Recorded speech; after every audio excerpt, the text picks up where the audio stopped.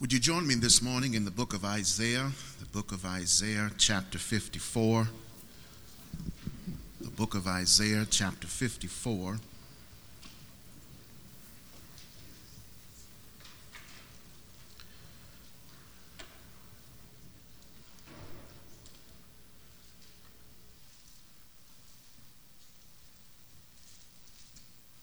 And I want to read verses 1 through 4. Isaiah chapter 54, verses 1 through 4. Hear ye the word of the Lord. Shout for joy, O barren one, you who have borne no child. Break forth into joyful shouting and cry aloud, you who have not travailed. For the sons of the desolate one will be more numerous than the ones of the married woman, says the Lord. Enlarge the place of your tent, stretch out the curtains of your dwellings, and spare not. Lengthen your cords and strengthen your pegs, for you will spread abroad to the right and to the left, and your descendants will possess nations, and they will resettle the desolate cities. Fear not, for you will not be put to shame, neither feel humiliated, for you will not be disgraced. But you will forget the shame of your youth, and the reproach of your widowhood you will remember no more. Word of the Lord. You may be seated.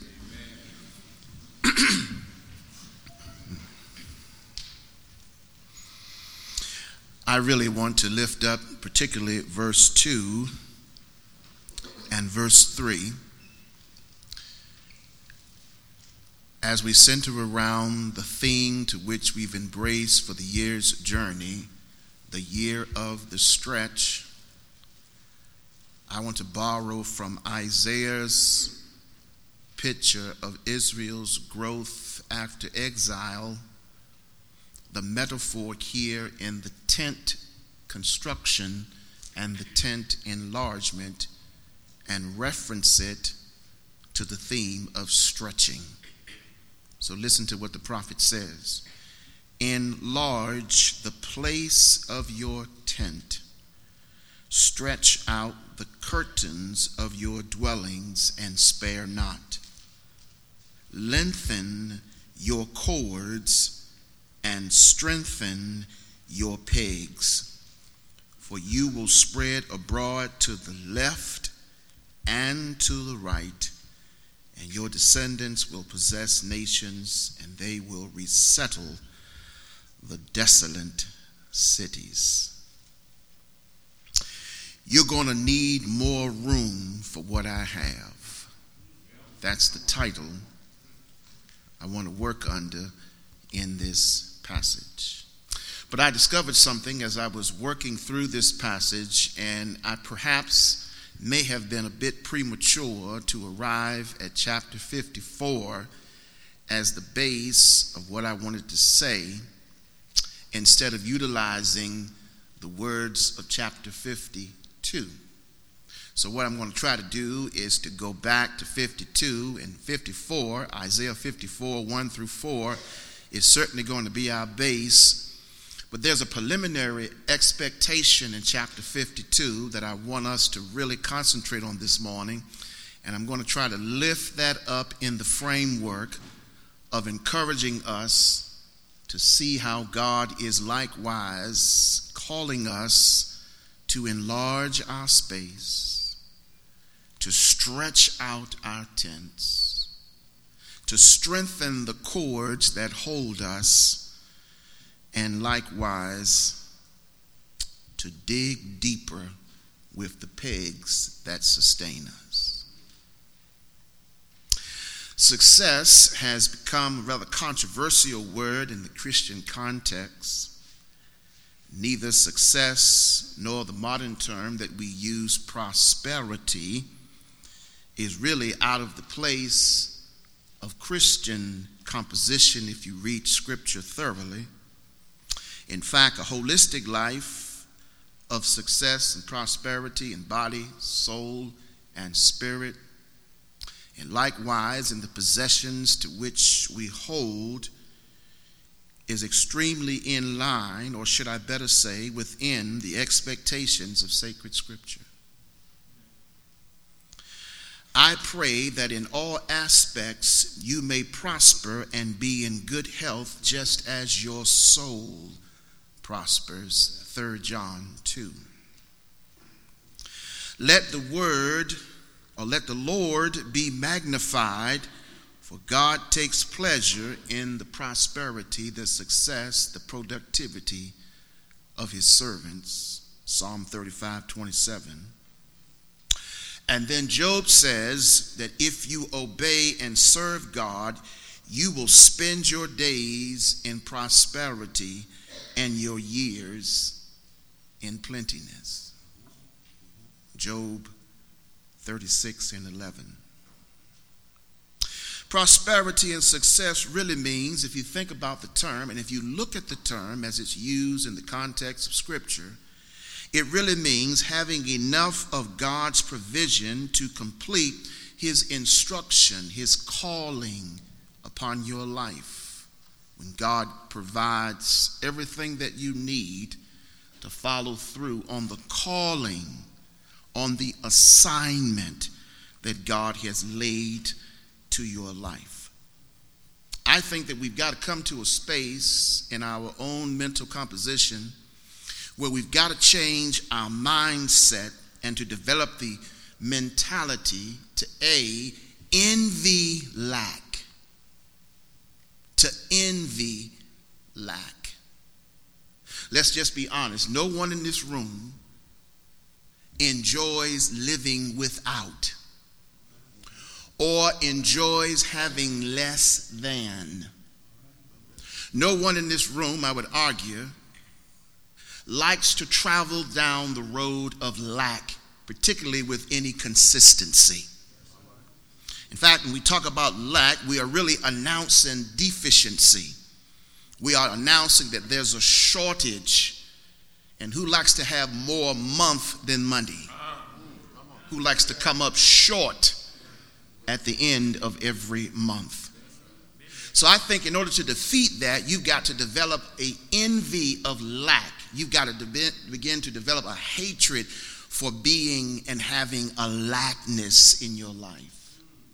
And that's just not monetary, but in every aspect, particularly when we talk about the spirituality, your walk with God, you have to envy not having what you know you can have with God.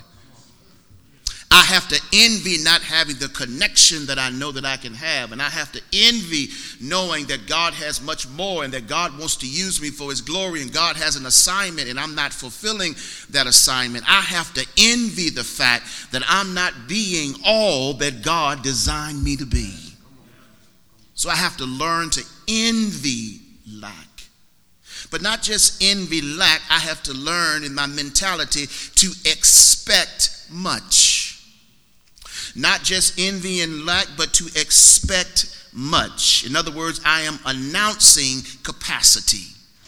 I am really saying that I want the maximum that God has to offer, that life has to offer. I want the maximum. In the Christian context, I don't know why, and I do think that there is some interference, or should I say some interjection of historical criticism in reference to why the church should be more along the lines of an asceticism life and having less, which means that you're more spiritual, which is not true at all. I don't know about you, but I can worship God a whole lot better with zeros and some other numbers ahead of the zeros in my account than all zeros across the account. I can worship God a whole lot better in the house instead of living outside of a house.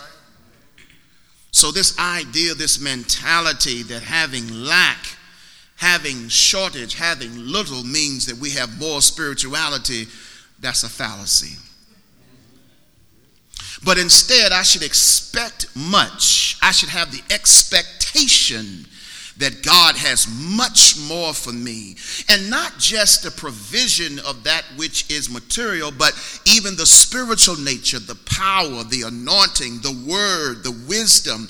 God has so much more to give me, but it rarely will come if I don't have an expectation to receive it.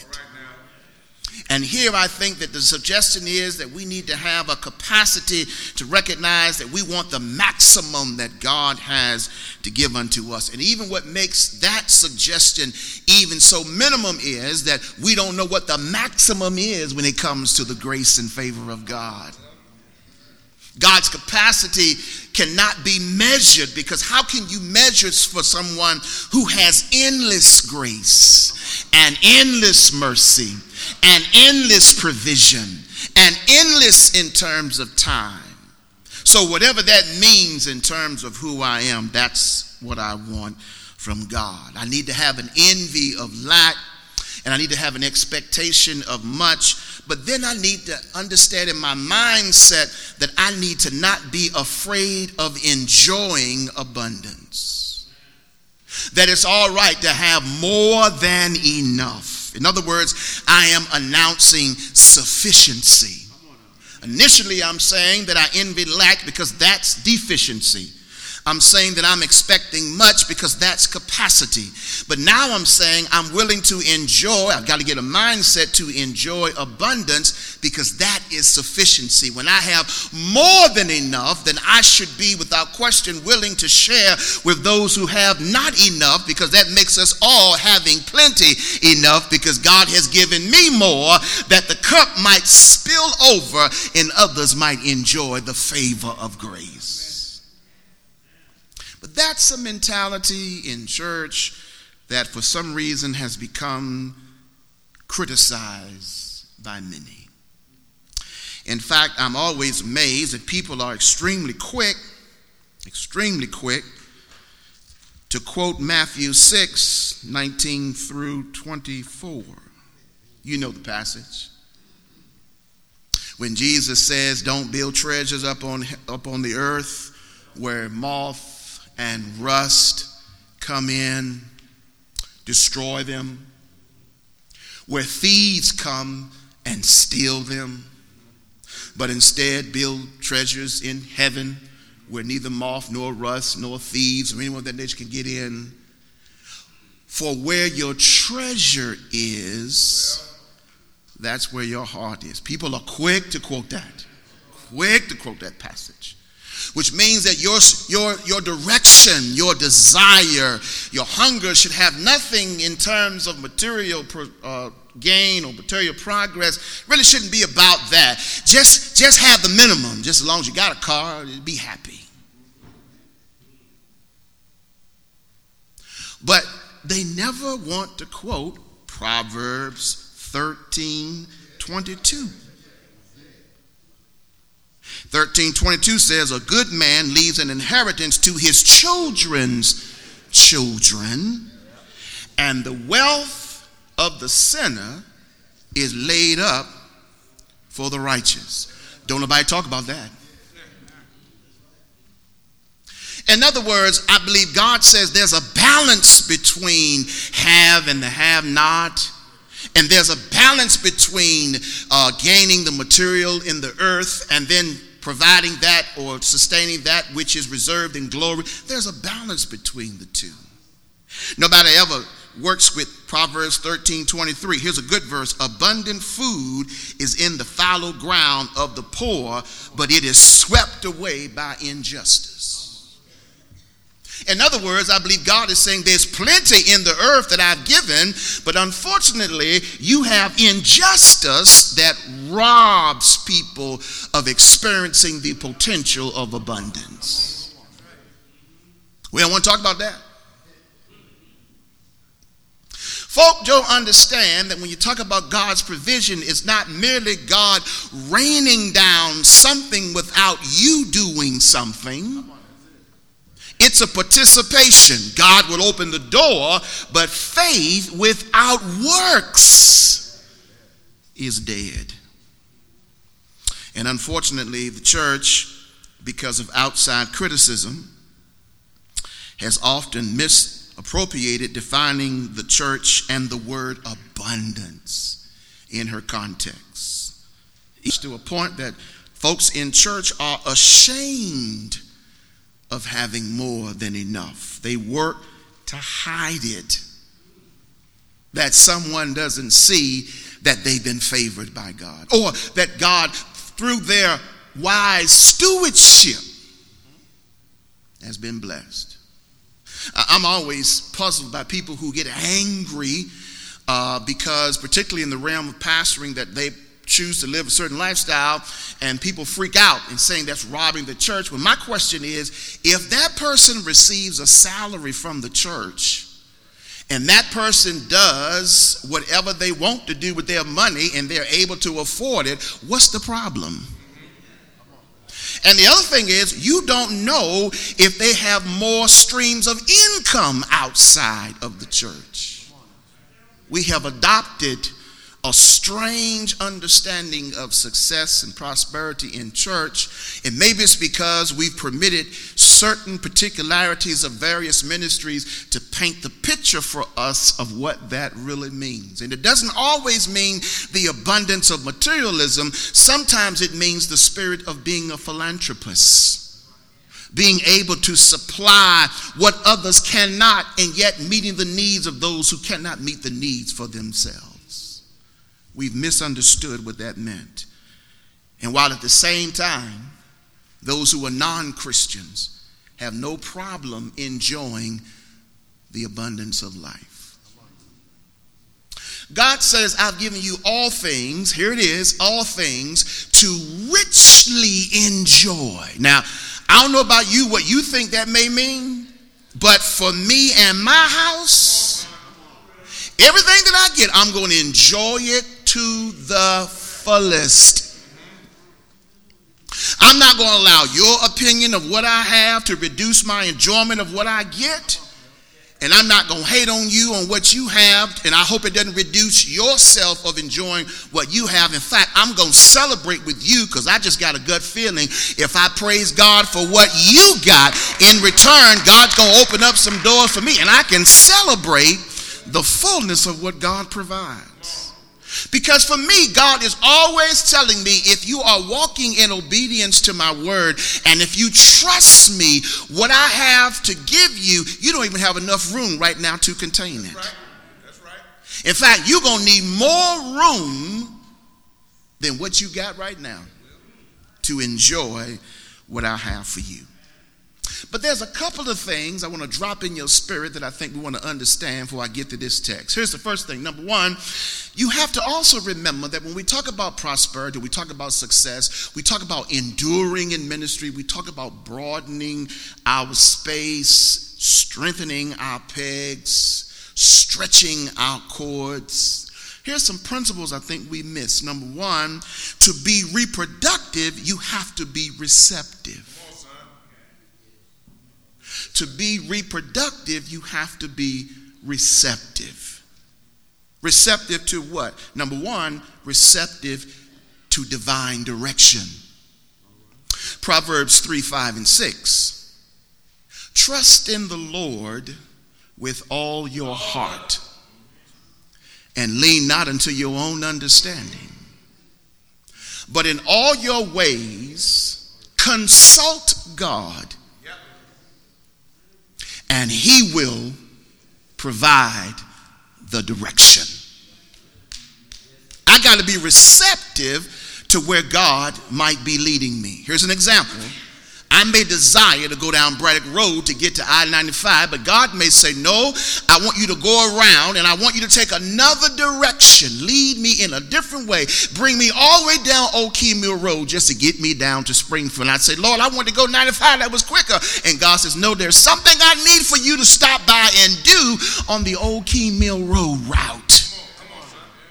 And that's what divine direction does. That means that there is an assignment where God is leading, and God leads away from where my heart desires so that I might fulfill what God's desire is. Trust in the Lord with all your heart. Don't lean to your own understanding, but in all your ways acknowledge him, and he will direct your path.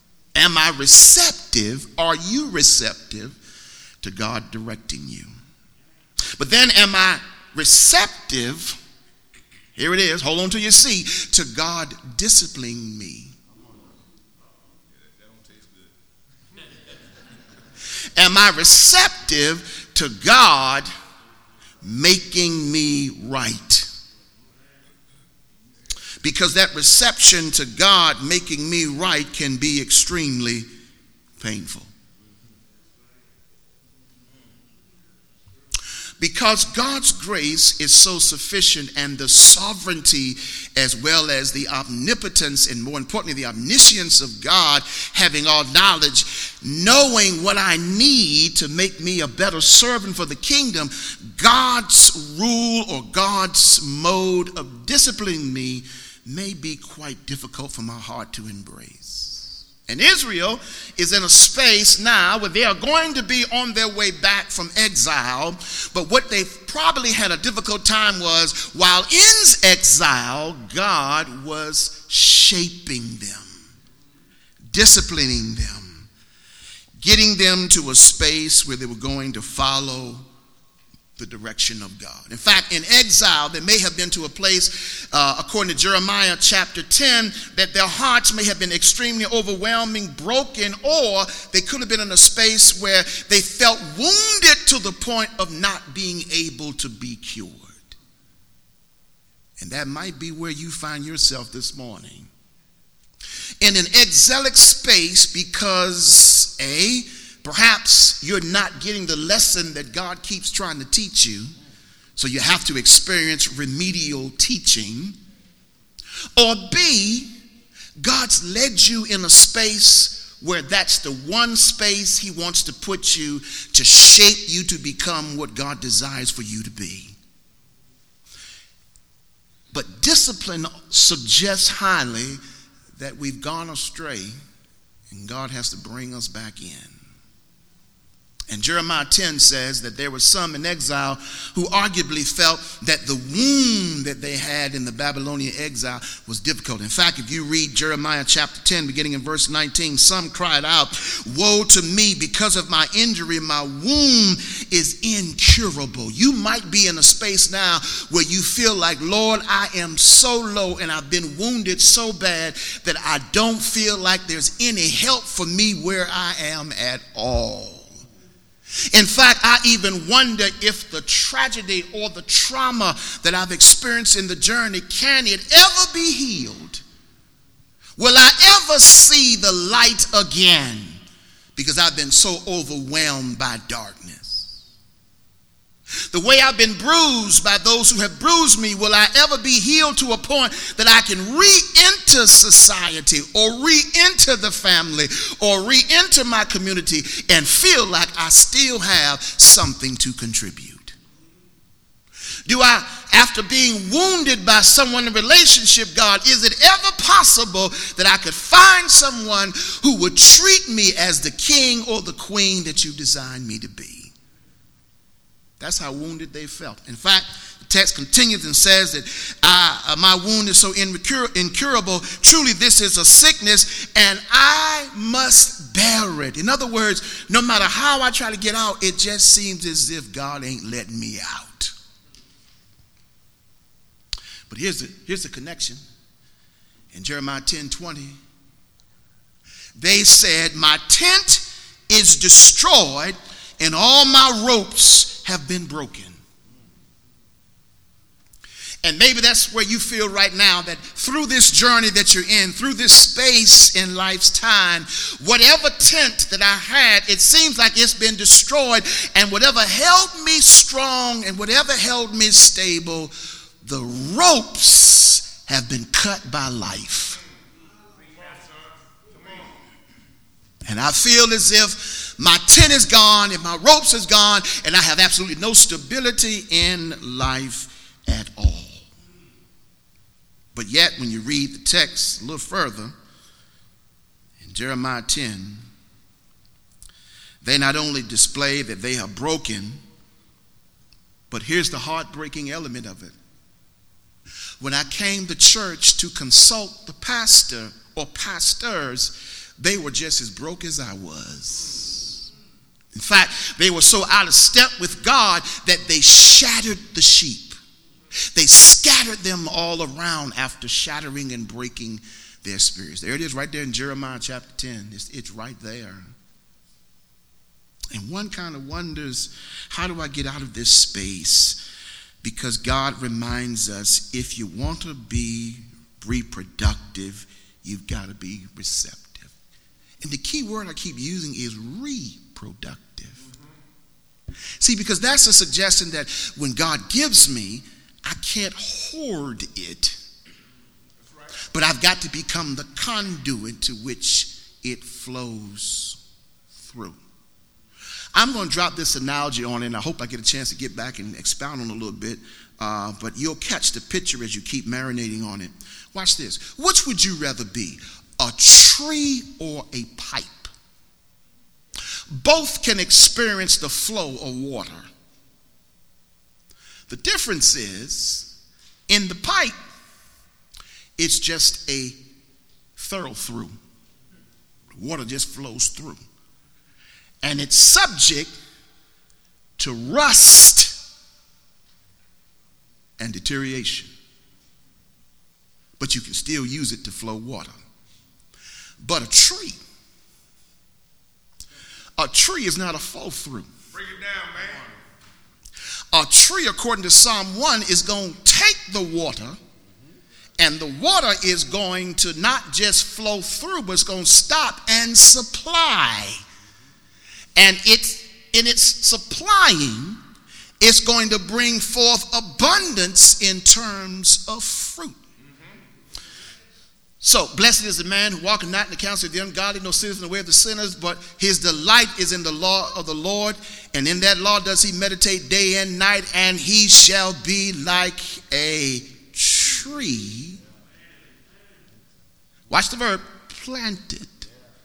Where? By the rivers, so that that water can constantly flow in the roots.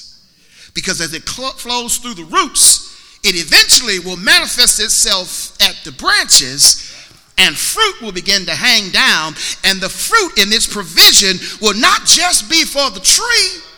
For the tree is saying, I always can reproduce because I am receptive to the water of God, but I'm here to bear fruit so that somebody else who's hungry on the journey, who's naked on the journey, who has need on the journey, can stop by where I am and can pull from my tree.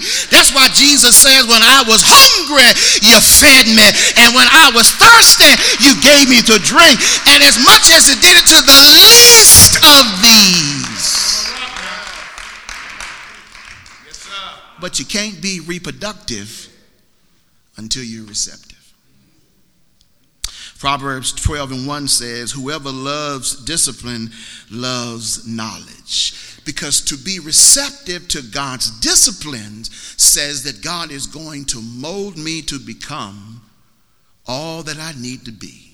And so I'm admonished through Hebrews 12:1, let us lay aside every weight. And then he argues to me, it's not, when we talk about weight, everything that causes us a cumbrance or an encumbrance that keeps us from getting to where we need to be.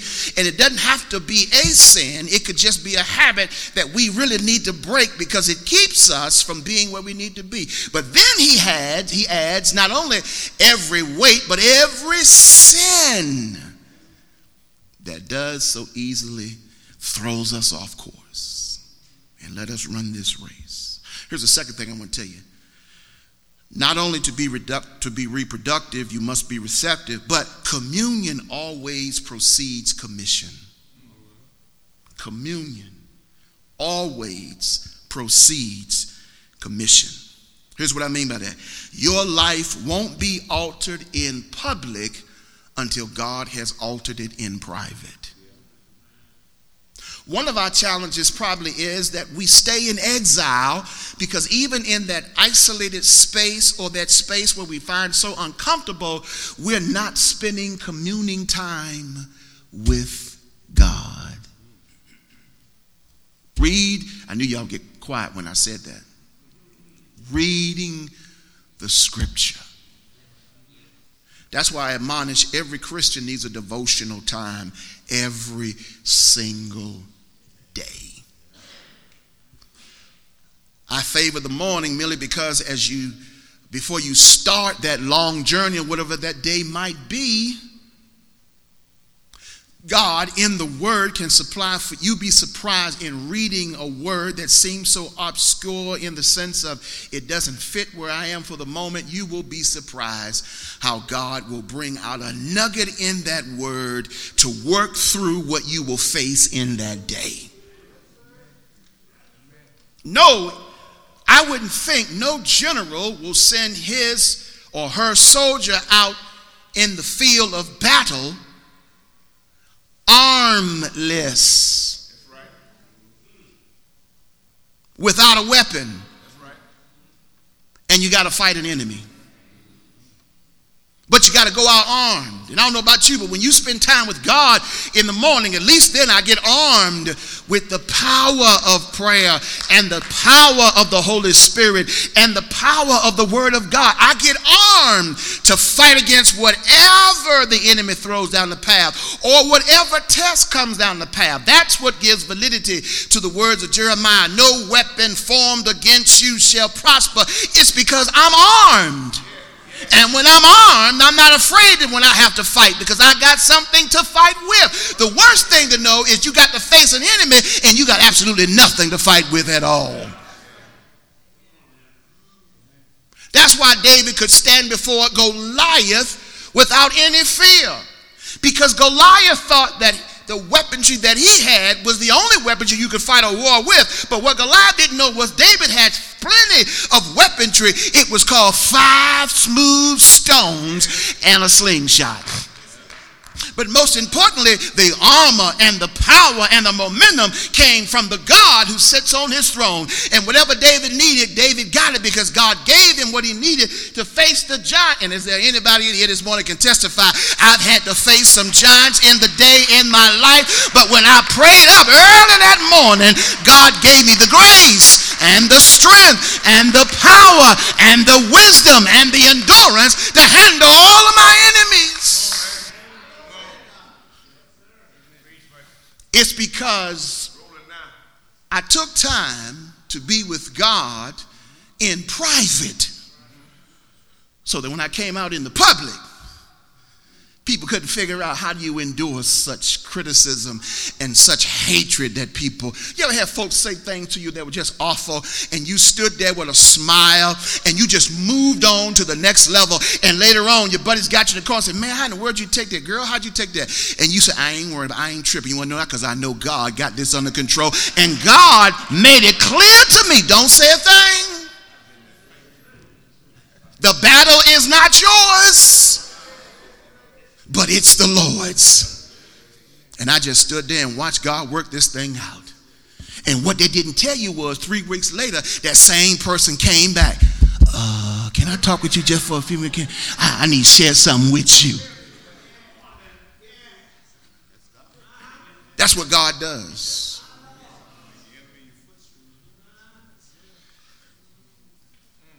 Jeremiah 29:13 says, you will seek me and find me when you seek me with all your heart. Talk to God in private. Because in order for you to be commissioned by God, God says you and I need to have communion on a regular basis. Here's the third thing I want to say. Adversity is the breeding ground for miracles. Now, I know y'all wondering when I'm going to get to the text. I'm going to get there. Just give me a few more minutes. We're going to get there. But here's the foundation I got to build for you. Adversity, watch this text, is the breeding ground for miracles. Because I'm almost sure that the Israelites thought that 70 years into captivity was the wrong suggestion for them. What had we done to deserve this? Well, you broke the covenant that you had with God. You ran after other gods. You replaced God with idol gods. That's probably pretty devastating in God's eyes. But did we deserve 70 years of this humiliation we're going to get in this journey? Well, you know, sometimes we make things appear worse than what they really are.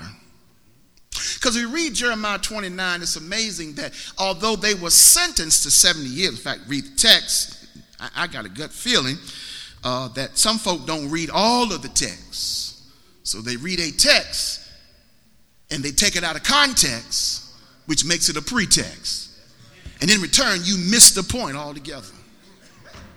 See, everybody want to hear verse 11, for I know the plans that I have for you, plans for your welfare and not for your calamity, to give you a future and a hope. But how you going to miss verse 10? Verse 10 says, thus says the Lord, when 70 years has been done. Now, that says a couple things. Number one, so God is saying, you're not going to be here forever. Now, I know you're in exile now. I know it may be a little bit difficult, but here's my word to you. You won't stay here forever. That's somebody's word right there. I know right now it's raining, and there may be a tsunami, and there may be a tornado, and there may be a storm, and it may be darkness, but it's not going to last forever. I hear the writer says in Psalm 30 and 5, weeping might endure for the night, and it's nighttime in somebody's life right now, but here it is, joy is going to come in the morning. In other words, there's got to be a morning the sun will rise again. But they got to read verse 10. He says, when the 70 years is completed, here it is, I will visit you. Man, that's anticipation. God told me I might have you in that captivity right now, but I'm coming back for you. We're going to come back and rejoin ourselves again. And here's what God is saying. No matter where you are right now, I'll never leave you nor forsake you. You're not going to stay there forever. And I'm going to make sure that I'm right there by your side. I will revisit you again, which says to me, every now and then I feel like I'm all alone. But God always show up in time and on time in very unusual ways. But God shows up to let me know I'm not by myself. Read verse 10 again. He says, I'm going to revisit you, but here's the shouting news, and fulfill my good word to bring you back to this place. Well, what place is that, Pastor? This is before exile. They're in Jerusalem. He's saying, you go into exile, but here's the good news. It won't last forever. And when it's done, I'm coming back to get you and then to bring you back to where you started, right back in Jerusalem. Why? Why are you going to take that route, God? Now you need to read verse 11. For I know the thoughts, the plans that I have for you. Don't read verse 11 before you read verse 10.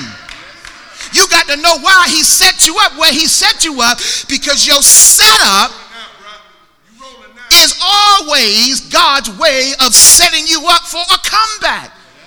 But I got to set you up first. So what appears to be a setback is not really a setback. It's just a setup so God can help you come back to where he wants you to be. And there it is right there in the text. Don't read verse 11. Stop quoting it out of context until you read verse 10. And then verse 11 says, I know the plans that I have for you.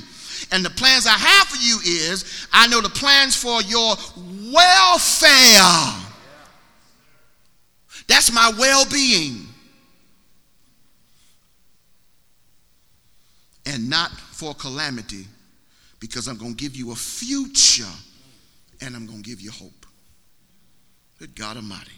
So adversity is the breeding ground for miracles. Ask Joseph.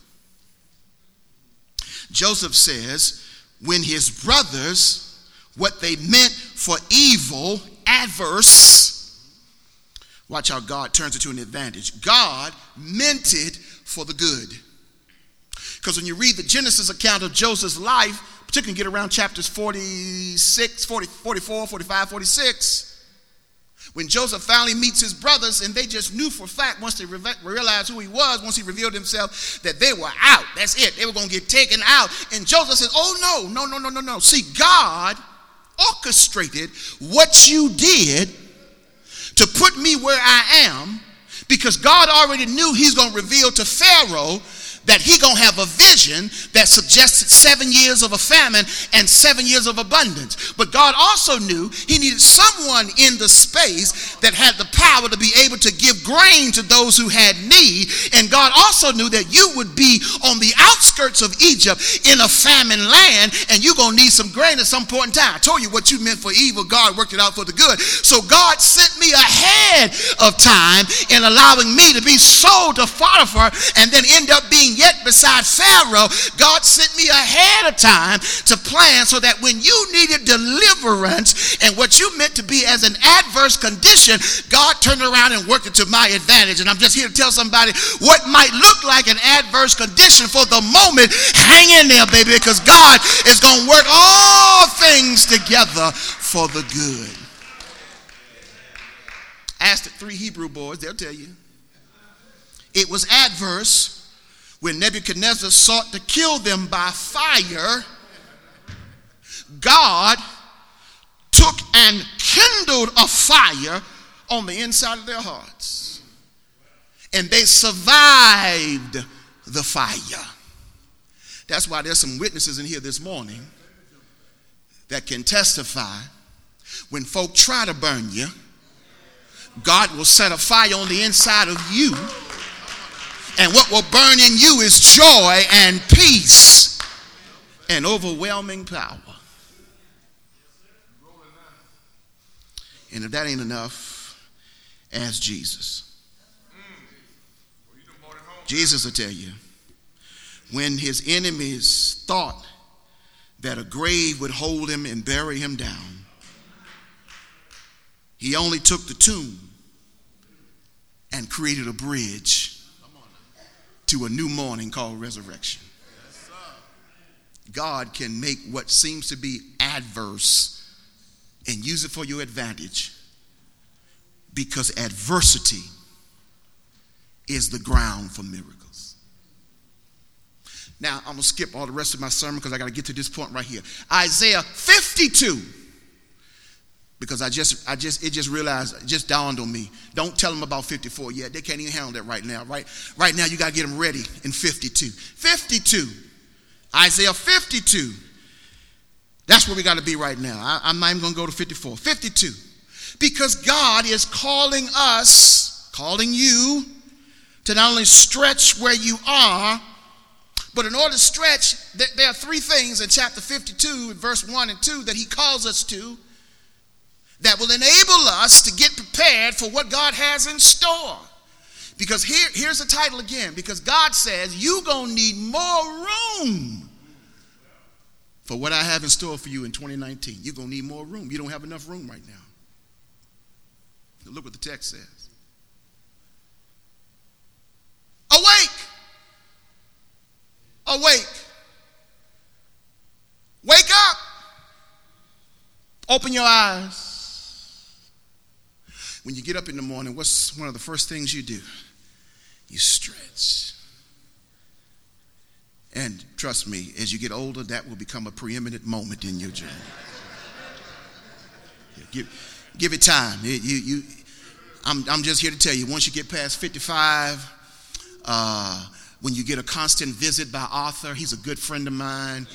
He stops by and he just pinpoints these certain areas where joints seem to be receptive to his presence, in the hand, in the knees, in the hips. And so when you get up in the morning, you got to stretch and got to get yourself together. But you got to get up first. You got to wake up. And some of you are still asleep in exile. And God's trying to shake you and wake you up. There it is right there in verse 1. Wake up, awake, awake. But if you get up, he wants us to get ourselves together, wake up. And then he says, fill in the blank. Whatever has caused you to keep falling asleep, get over it. Tell it to get lost. And some of you are still asleep because jealousy is rocking you in its arms. Some of you are still asleep because an unforgiving spirit has captured your sleep. Some of you are still asleep is because you just can't get past the fact that you've been wounded, you've been hurt, and you're a Christian. Newsflash, it's going to happen. Oh, I forgot to add it. And not the fact that you just got hurt, but you got hurt by another Christian. Newsflash, wake up. It's the reality. It's going to hurt sometimes. But God said, I can't bless you if you keep sleeping all the time. Some of y'all sleep too much. I probably shouldn't say this because she's going to hear about it. I know she is. But my wife sleep all the time. I'm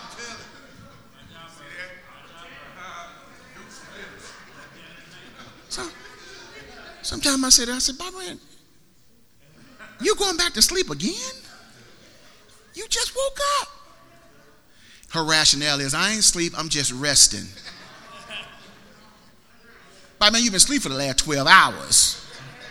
And you resting for another 6. That's 18 out of 24 hours. I know let me leave it alone. Now listen, what I said in this room stays in this room. Don't you tell nobody nothing.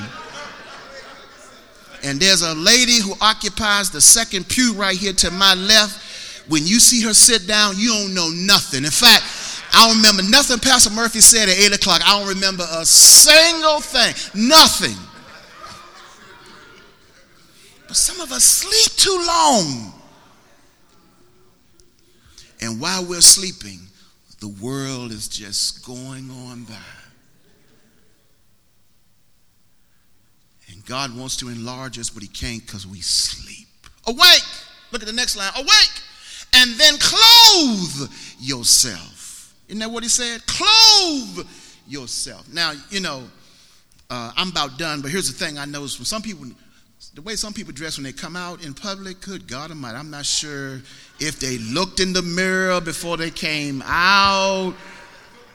Something might be wrong with the mirror. I don't know if it gives a double image. I don't know what's going on. But this text suggests to me that I want you to look at yourself before you come out.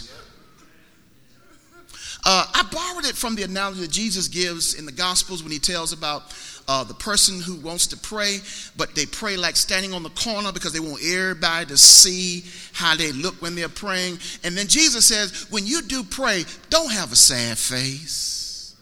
Don't look like you're praying, or don't look like you in deep distress, and don't look like you're in poverty, and don't look like you are overwhelmingly sad, but look different. In fact, all that stuff, leave that in the secret closet with your Lord so that you and your Lord can discuss that and work that out. But this text says, God says, wake up and then clothe yourself. Look good. Come on out to the public. Make sure that I represent the King of Kings and the Lord of Lords. But deeper spiritually is what Isaiah is saying. Clothe yourself. Look at the text. Clothe yourself in your beautiful garments. I know you're in exile, but look good anyway. You should be able to tell people, I don't look like what I've been through, but don't I look good anyway? I mean, I just look so good to this pinafore. I know I look like $1 trillion, but they don't need to know what you've been through. In time, your testimony may be of value. But right now, I want you to represent, says God, who I am. Clothe yourself. Look at the text. In beautiful garments. One thing I used to love about my grandmother is poor, just as poor could be. But there were 2 things she did every week. She washed that same dress every week and pressed that bad boy herself with that iron on the stove every single week. Same dress, going to church every Sunday, but clean. And grandmama used to teach us that even if you have the same clothes, as long as they clean and pressed, look good.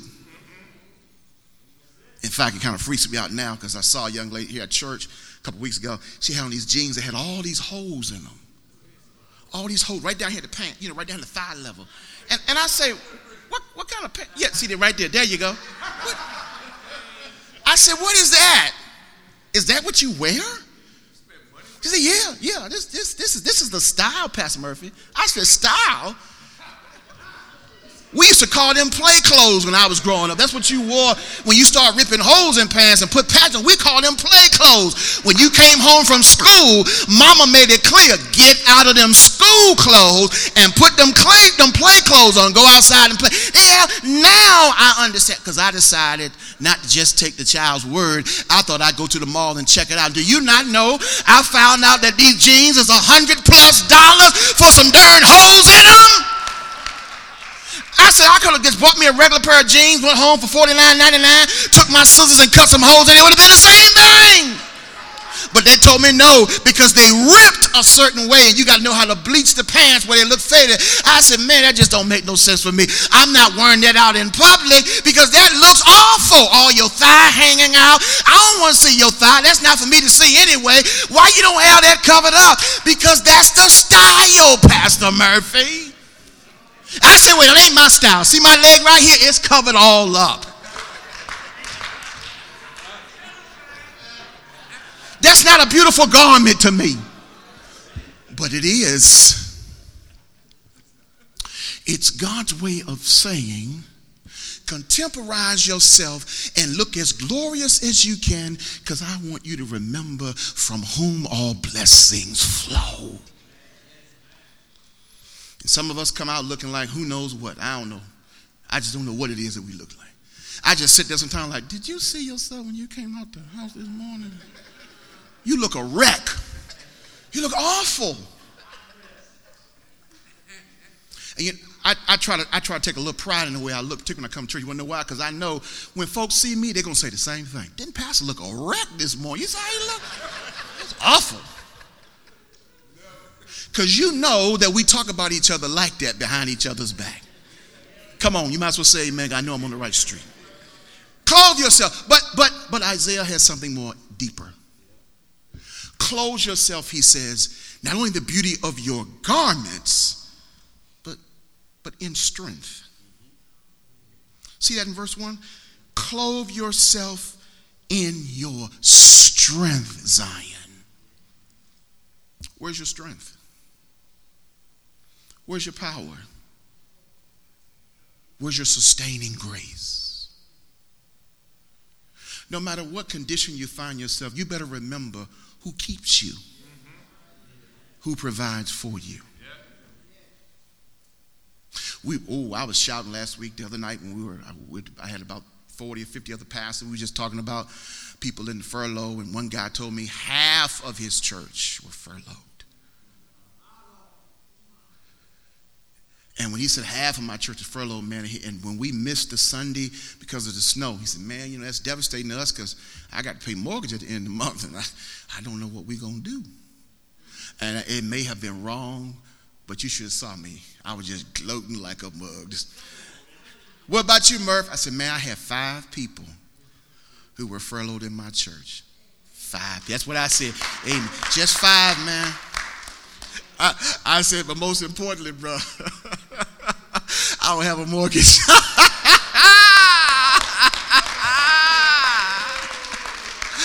Nah, man.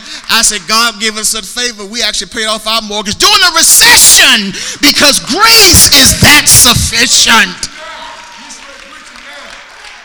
I said, I can't help it, but that's how good God has been. No, we didn't know starting the mortgage campaign how it was going to end up. But I tell you, we finished ahead of time, and it's because God is so good. And we had to trust him, but I kept on clothing myself in righteousness and truth, and I believed by faith that God was going to make this thing work somehow in some way. And as they sit there, were gloating on the fact that they had to come up with some way to pay the mortgage, I just said, I feel you. I mean, I just really feel you. But I don't have that problem right now. I'm just shouting that God enabled us to be able to make it through without having having that challenge, and with just 5 people over front load, we praise God from whom all blessings flow.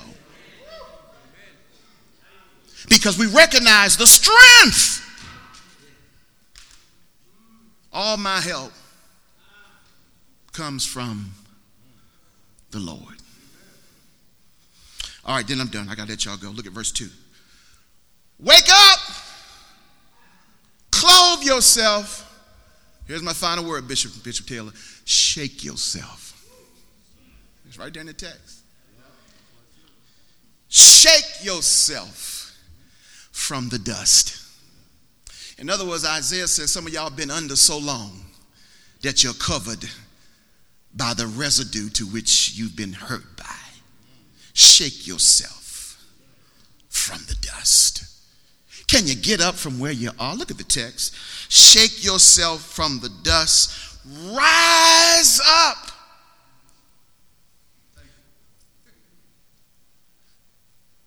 That's a level of imperative to me.